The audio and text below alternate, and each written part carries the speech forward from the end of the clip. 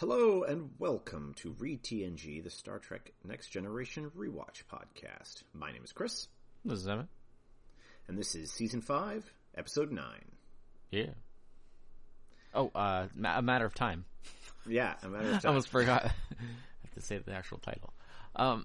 Yeah, so A Matter of Time was written by Rick Berman. Rare occasion of the boss writing an episode. And directed by Paul Lynch, and first aired November 18, 1991. Yeah. So, pardon me. So this is a guest star-driven episode. Yeah, kinda. Yep. I mean, it's which, not one of those, like, the guest star just takes over and the main cast kind of just gets the leftovers. Definitely to this to the credit of this episode, they did a good job of it's a all hands on deck pretty much anyway casting episode, which means of course that like nobody gets a lot of time, but everybody gets their little bit of everybody sort of personality their injected into the episode. And then the guest star, who's played by Matt Frewer,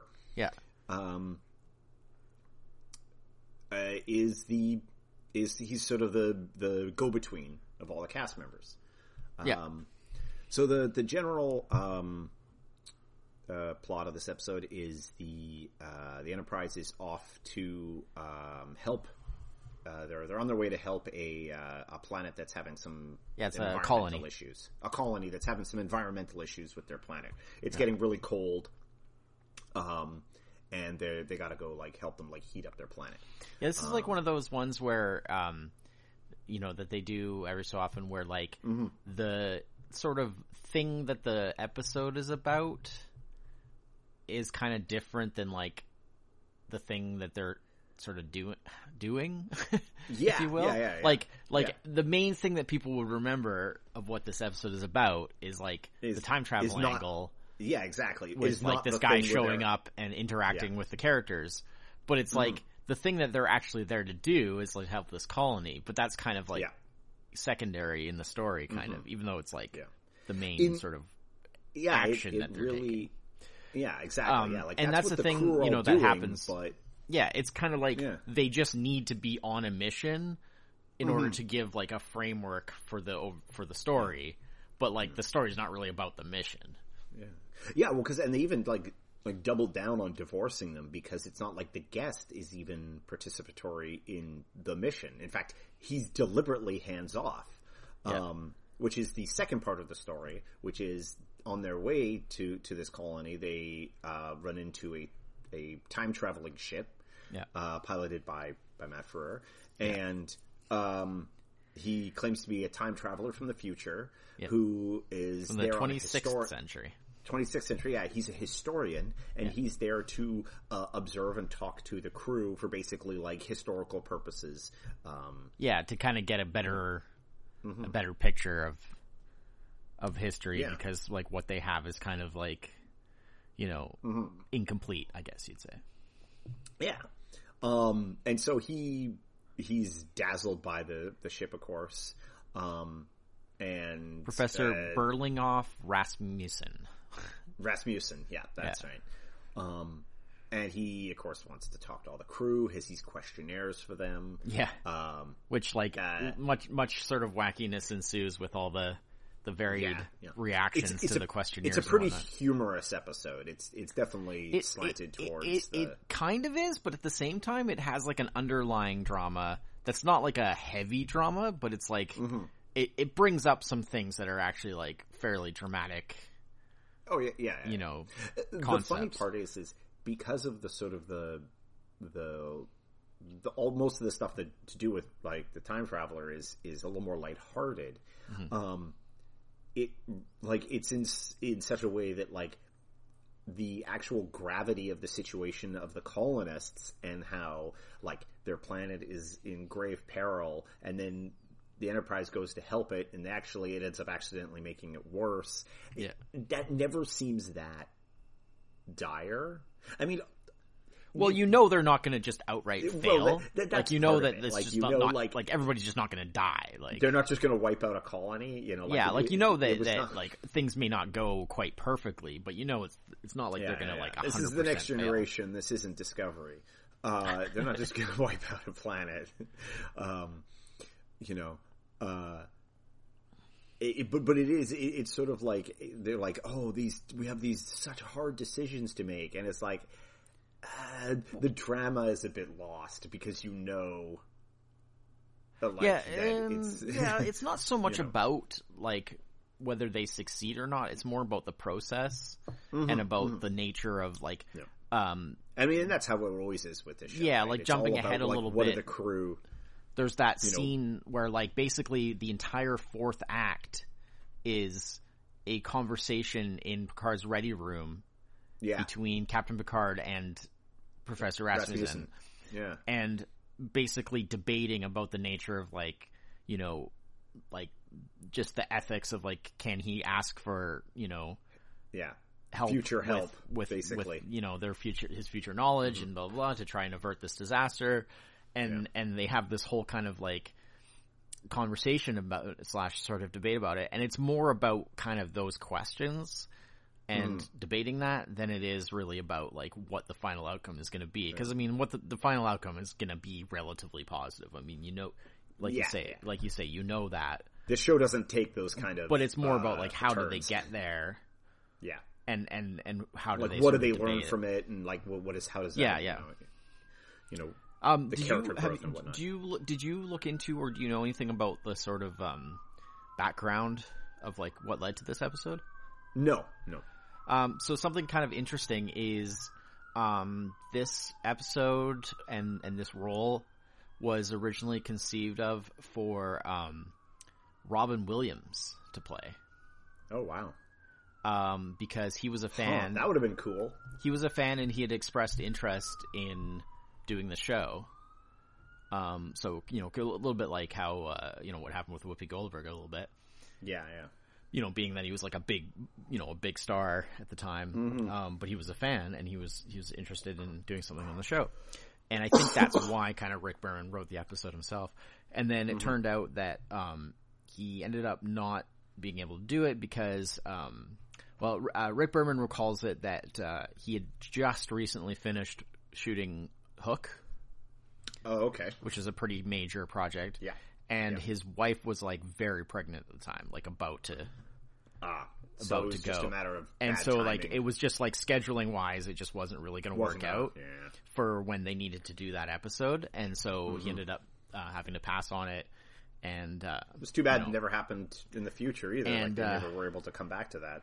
yeah, and then like other people through the years have apparently like the another version of the story went around that basically he decided not to do it in favor of going to do Hook, but the way the dates line up, it actually fits more to what Rick Berman's original explanation was, because Hook apparently finished filming like at the beginning of August, and this episode didn't shoot until like late, or like wasn't in production until like late September. Oh, So he definitely would have been done. done Hook, but like, you know, he would have been just done Hook pretty much. So it was kind of, you know, between that and his wife being pregnant or whatever, I guess it was just kind of too much. But, yeah, I mean, Matt Furr did a great job.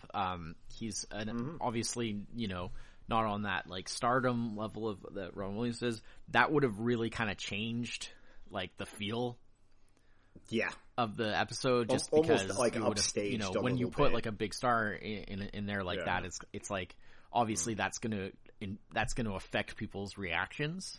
Yeah. But sure, like for Matt sure. Furr is good. I mean, he's a obviously a TV very guy. familiar He's a- face. Yeah. You know, especially at the time. Yeah. We've seen him in many things. Obviously, you know, he was, you know, Max Headroom, so like a lot of people know him from that. Although sometimes people don't recognize him because of like the makeup and stuff. Yeah. But the voice, you have to go by voice, I guess. yeah.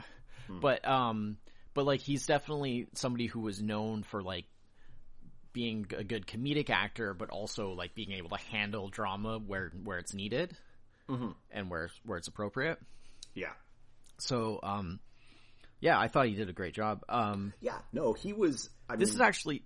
Oh, I'm sorry. As far as like, we both have a thing with episodes that are primarily centered around a guest star or yeah, you got to be real careful. Driven. Yeah, you got to be real careful with it because you have a cast. Yeah, exactly. Like you have a cast. We care much more about making good use of the cast that we have, exactly, than sidelining them for a guest star. Like that's not really what I'm interested in. Because of how it was handled so well, and because how Matt Fuhrer handled the role he was given so well, yeah, he fit in really well. Probably so far my favorite guest-centric episode. Yeah. I mean, I will say that this is one of those things where the nature of how doing this as like a rewatch podcast of going back and going through each episode, and sort of analyzing it in that way, differently from when just like I've watched the show just casually in the past. Yeah. This is where that really kind of makes a change because like this is an episode that's always kind of never really stood out to me. Like it was always kind of like not a bad one by any means, but not like in my top list of episodes that are memorable or that I could, that I really come to mind. Like, oh yeah, that episode, that was a great episode. And like this time around doing it for this, I was really impressed with this episode. Yes. It is much better than I gave it credit for before. I thought it was actually really solid. Yeah. This is one of those like episodes. It's like, not important. I was like, oh, this is the one with Matt Fuhrer in it. I actually remember this episode from like the times I've seen it ages Well, and ago. also, anything where there's time travel involved, there's, often maybe some kind of stands out a little bit more. But, I mean, I love the hook. Yeah. In this, like it happens right at the end. It's really, in some ways, kind of. Well, there is some good matter. there is some good hints. Oh, for sure. Like during the story that you can kind of pick up on a little bit, even if you don't know. Yeah. Well, actually, because I had actually forgotten that part of this episode. Yeah. Like the fact that no, he's a time traveler from the past, not from the future. He basically stole a time machine from a time traveler that and he's basically he's conning them essentially. Yeah. And like it's kind of an interesting thing because it's an interesting like hook where like he behaved and he acted and he treated the crew in a way that was credible. Yeah. For someone from the future trying not to like observe. Yeah. Well, that's the thing is that. Oops.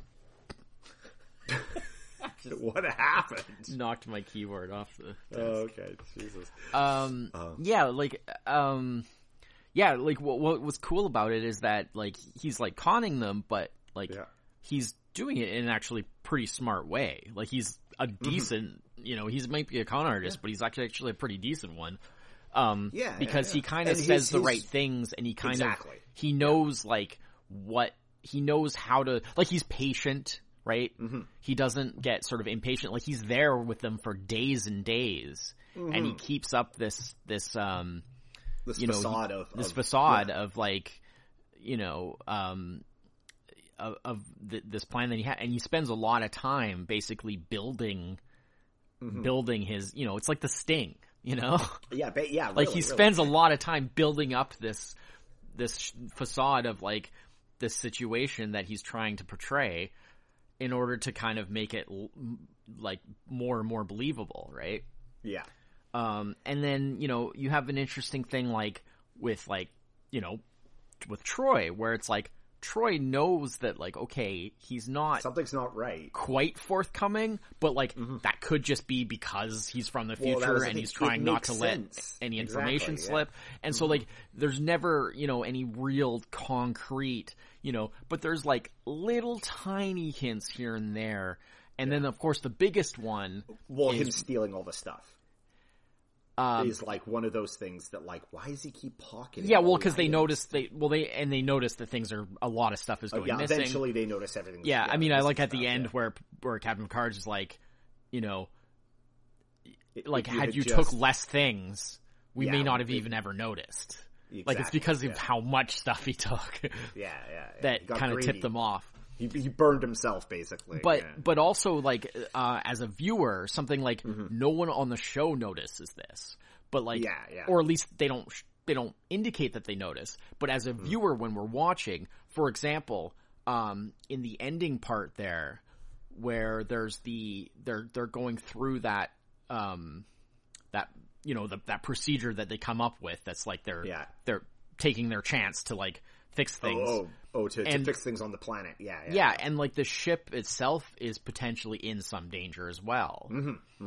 And there's a part where you see him reacting, like, with actual fear, where he's like he doesn't know how this is going to turn out, and he's actually worried that, like, things may go bad, because it's like like right when they go, because they're going to do the thing where they're going to ionize the atmosphere and then bleed it off onto the Enterprise. And when you watch him through that has scene, a look on his face when the moment that it, like, basically kicks off, like he doesn't say anything, and no one else says anything about it. But as a viewer, if you're watching him during that scene, he's acting throughout that scene, and he's acting like scared, and it's like, you know, the facade of that, like, he's from the future and he knows how this turns out, and he's in that sort of, like, superior attitude that he was taking, it kind of falls away there, because he's genuinely worried. Doesn't know. And so, like, as a viewer, you see that and you're just like, wait a minute. But I mean, that's right near the end anyway, and then of course, you know, the reveal, the full reveal happens, because you know, he goes to, like, leave on his ship. Yeah. And then they ask for Data to, you know, for him to allow Data to go in and check it out. Well, and then he's going to steal Data, and then because he opened the door to the ship, they were able to I love that whole thing everything. about, like, he's got the phaser and he's holding the phaser on Data, and he's like, "Oh, I'm going to take you with me," and blah blah blah. And he's like, "This is on maximum stun, which will you know, is sufficient to take you out," or whatever. And he like goes to, like, fire it, and nothing happens. And I love that bit about, like, when Data's just like, "I assume that your handprint will operate the door of this vessel, even if you're unconscious."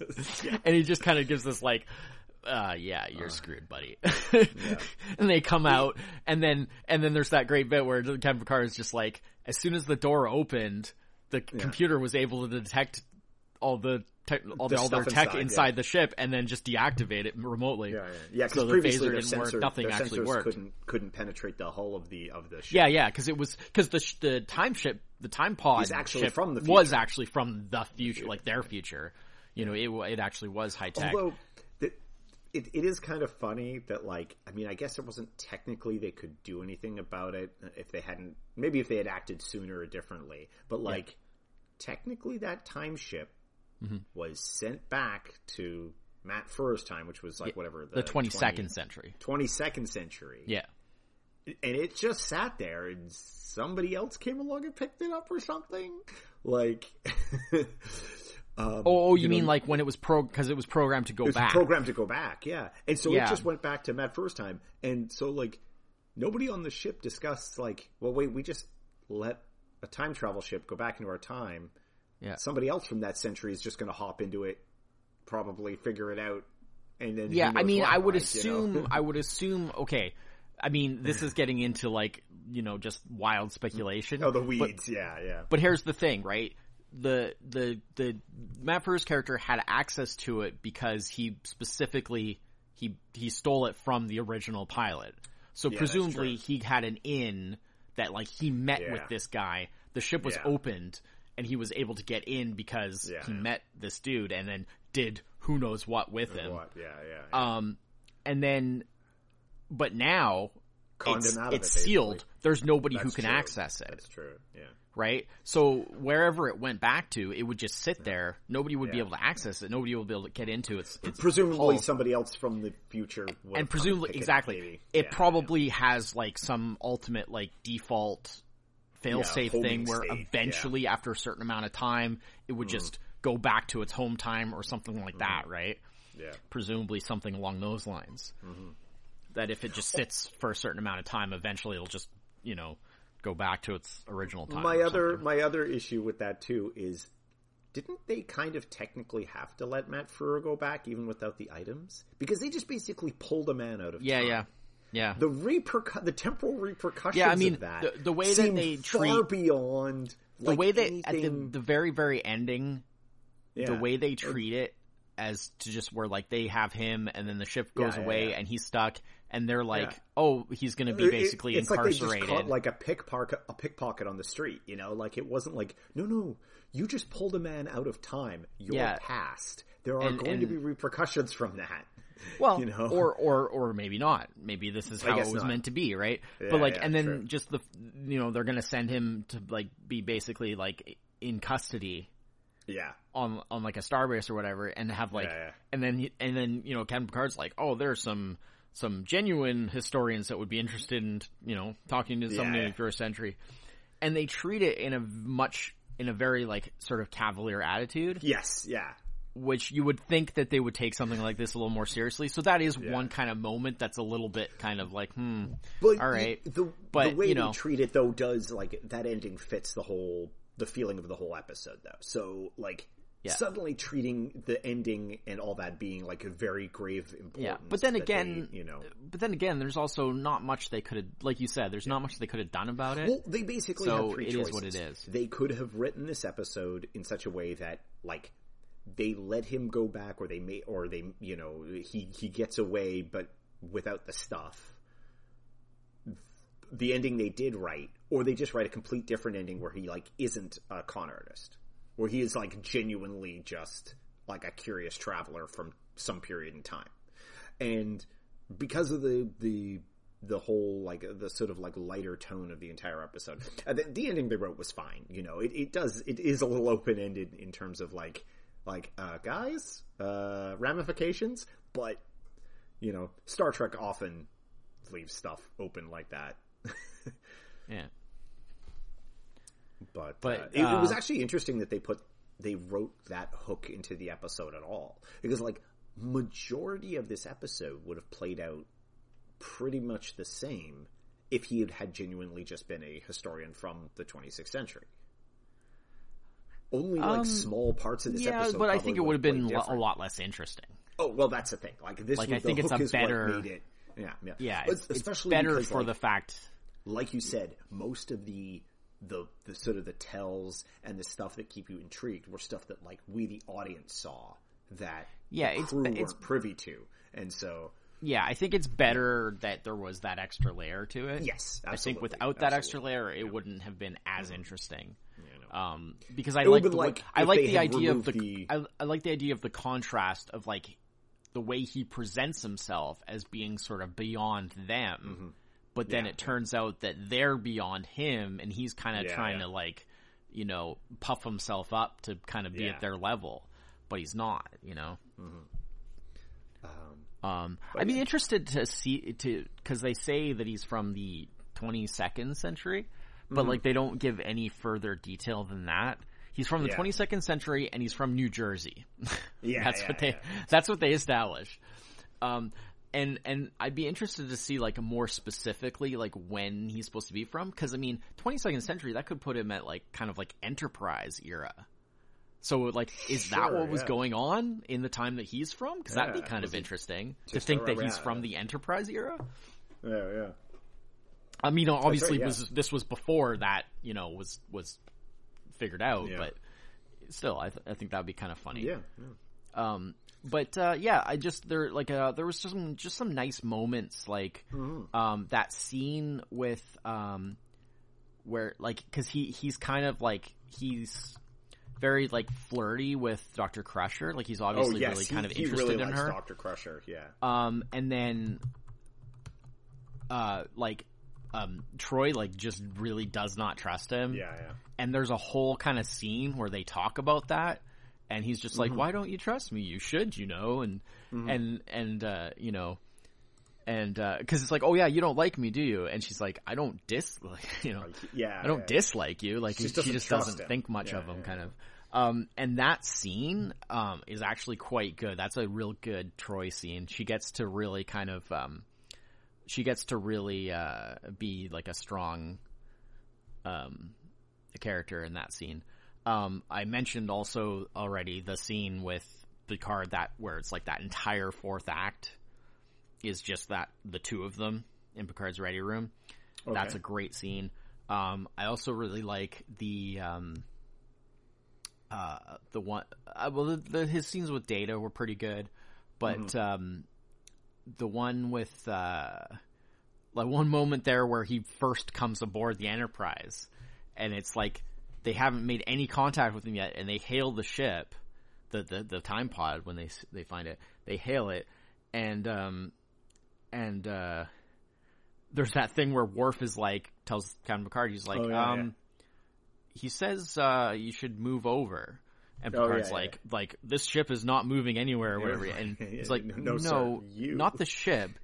You. Literally, like, specifically you need to move over. And then Picard kind of like steps out of that place and then immediately he transports in right in that spot. I thought that was pretty neat. Yeah. Yeah, no, there is...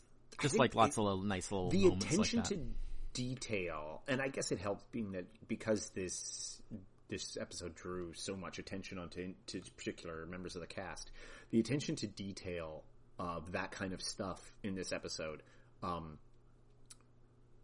really like brings it to life in a way that this could have just been a really bland, like, if, you know, maybe it would have focused a little too much on the other plot. Yeah, and that's kind of how I remember it, is that it's like not bland necessarily, but that it was kind of like more sort of just average, like fine, but not anything too memorable. And this time around, I was just really impressed. I was like, it was really well put together. Another bit I liked was when he's talking to all the different main crew, and like the different, you know, because he asks about like what they think is the most important inventions or enhancements of the advancements of the past 200 years. And of course, what he's really doing is he's fishing for information about the time that he's, you know, like what he's really doing is fishing for information about, you know, the time that he's skipped over. Yeah. But he's making it sound like he's just interested in their perspective for historical reasons. Exactly. Yeah. And I like that whole thing where he observes, again, that thing of like, oh, he's actually like a pretty smart, you know, smart dude.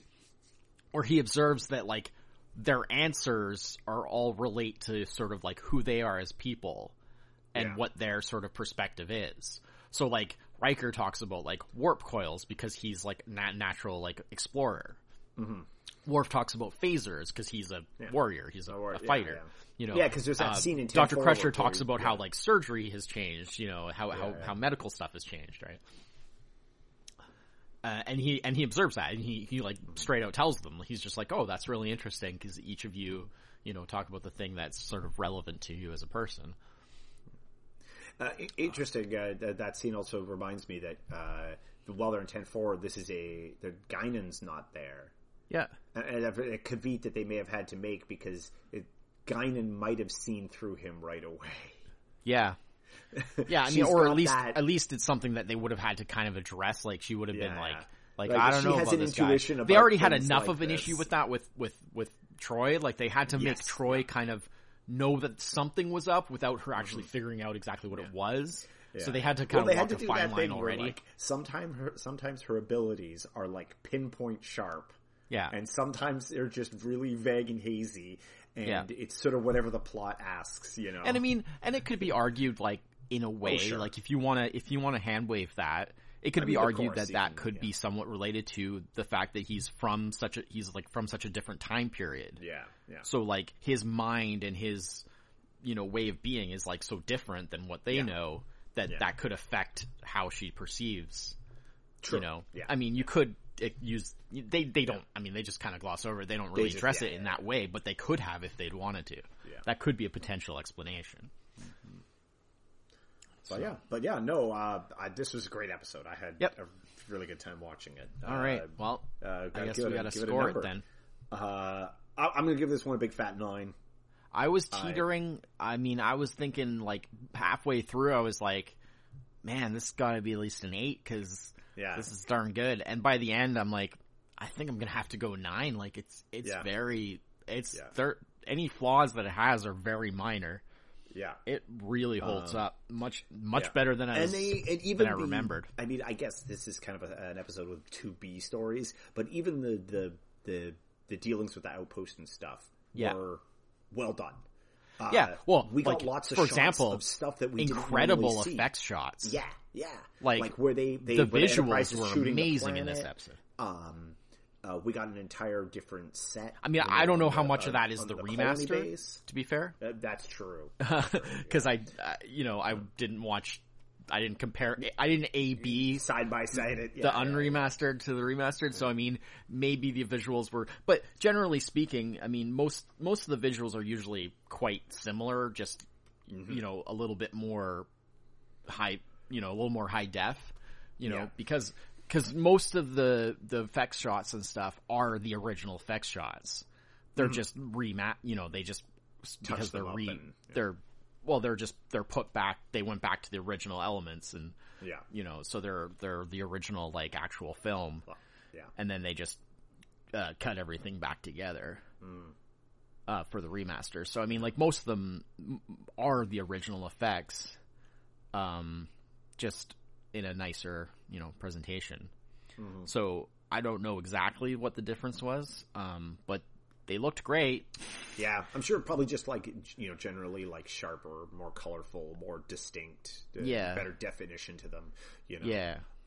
But yeah, no, it did that. They had the bit which you don't see very often, but I always like, where it shows like it shooting the Enterprise shooting a planet from space and like boring holes in the planet, and like using the phasers in like a geological way. But, and then that multi beam thing from the deflector that they do as part of that was really cool. That was well done. No, it was great. Nope. Great I'm episode. going with 9 because it was darn near perfect, I think. Definitely a pleasant surprise. I was all ready for this to be a pretty average one, and it really surprised me. So excellent, awesome. Yeah, and like you say, like it's much less about like the plot and more about like the execution being really good, the character stuff being really good. The individual moments, like the writing, like dialogue being good. It was mostly that stuff that made it so great. Like, the plot itself was not really the main part of it, right? Having a guest star that enhanced rather than distracted, for sure. He fit in really well, man. Yeah. He was really good, actually. I mean, part of that might be also because he's kind of familiar with and comfortable in those kind of, experienced in that kind of actor with that kind of thing. stuff. Yeah, I mean, experienced actor, but also, had done comedy and drama, and he'd done sci-fi before, obviously, with Max Headroom and stuff, so, different kind of sci-fi, but still. And who knows, maybe he was a fan, too, like. Could be. Could have been the I mean, who isn't, really? I mean, that's the thing. Fair. Like, I mean, I say that, somewhat jokingly, because of course, there's tons of people that were in Star Trek that were not Star Trek fans before they did, did the show. That there's lots of people that were in it that did it just as a job, that were like, just working actors that, would just take any guest part that they could get. Yeah. They weren't necessarily fans, and then others were. So it was different every time.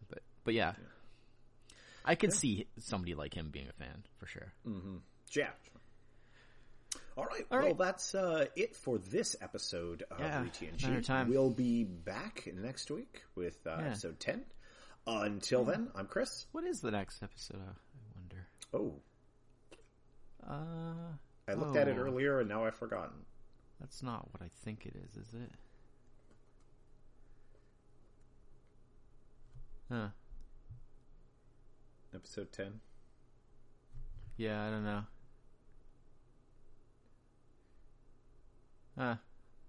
I don't really remember it too much, so. Oh, what episode? What is it? What's it called? It's New Ground. Oh, the name doesn't ring a bell. So. Oh, it's. Oh, yeah. I mean, I vaguely remember it, but like, it doesn't stand out at all. Well, so there'll be something new for us. The one major thing about it is it's the episode where Worf's son, where Alexander comes back to actually live on the ship with them. Oh, great. So we get the new Alexander. Got that to look forward to. Yeah, he's not in that many episodes, to be honest. No. He doesn't. He's just here and there, and he's actually in a couple of decent ones, like Fistful of Datas is a good episode. Sure. Yeah. But, yeah. All right. Well, until next week. I'm Chris. This is Emmett. Cheers. Bye bye.